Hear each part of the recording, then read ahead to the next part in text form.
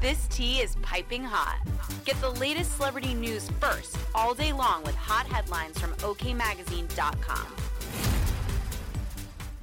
It's believed Camilla Parker Bowles is set to use the title of Queen rather than Queen Consort after husband King Charles III is officially crowned king at his coronation ceremony in May.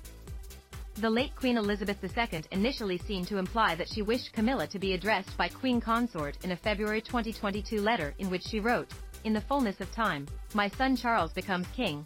I know you will give him and his wife Camilla the same support that you have given me.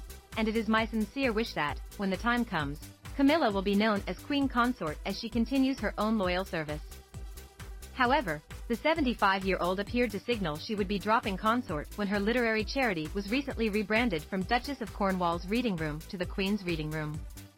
There's a view in the palace that Queen Consort is cumbersome and it might be simpler for Camilla to be known just as the Queen when the time is right, a source spilled to an outlet. The Reading Room was a sign of that. Her Majesty is the Queen after all. Prince Philip was Prince Consort officially, but he wasn't known as Prince Consort, the source added an explanation for the rumored change.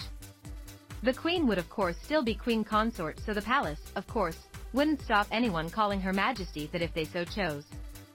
As OK previously reported, it was first announced Camilla would be given the title Queen Consort on February 5, 2022.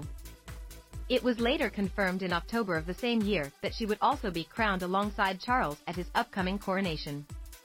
The coronation will reflect the monarch's role today and look towards the future, while being rooted in long-standing traditions and pageantry, the palace said in a statement at the time of the prestigious event scheduled for Saturday, May 6. Camilla will be the first Queen Consort since 1937.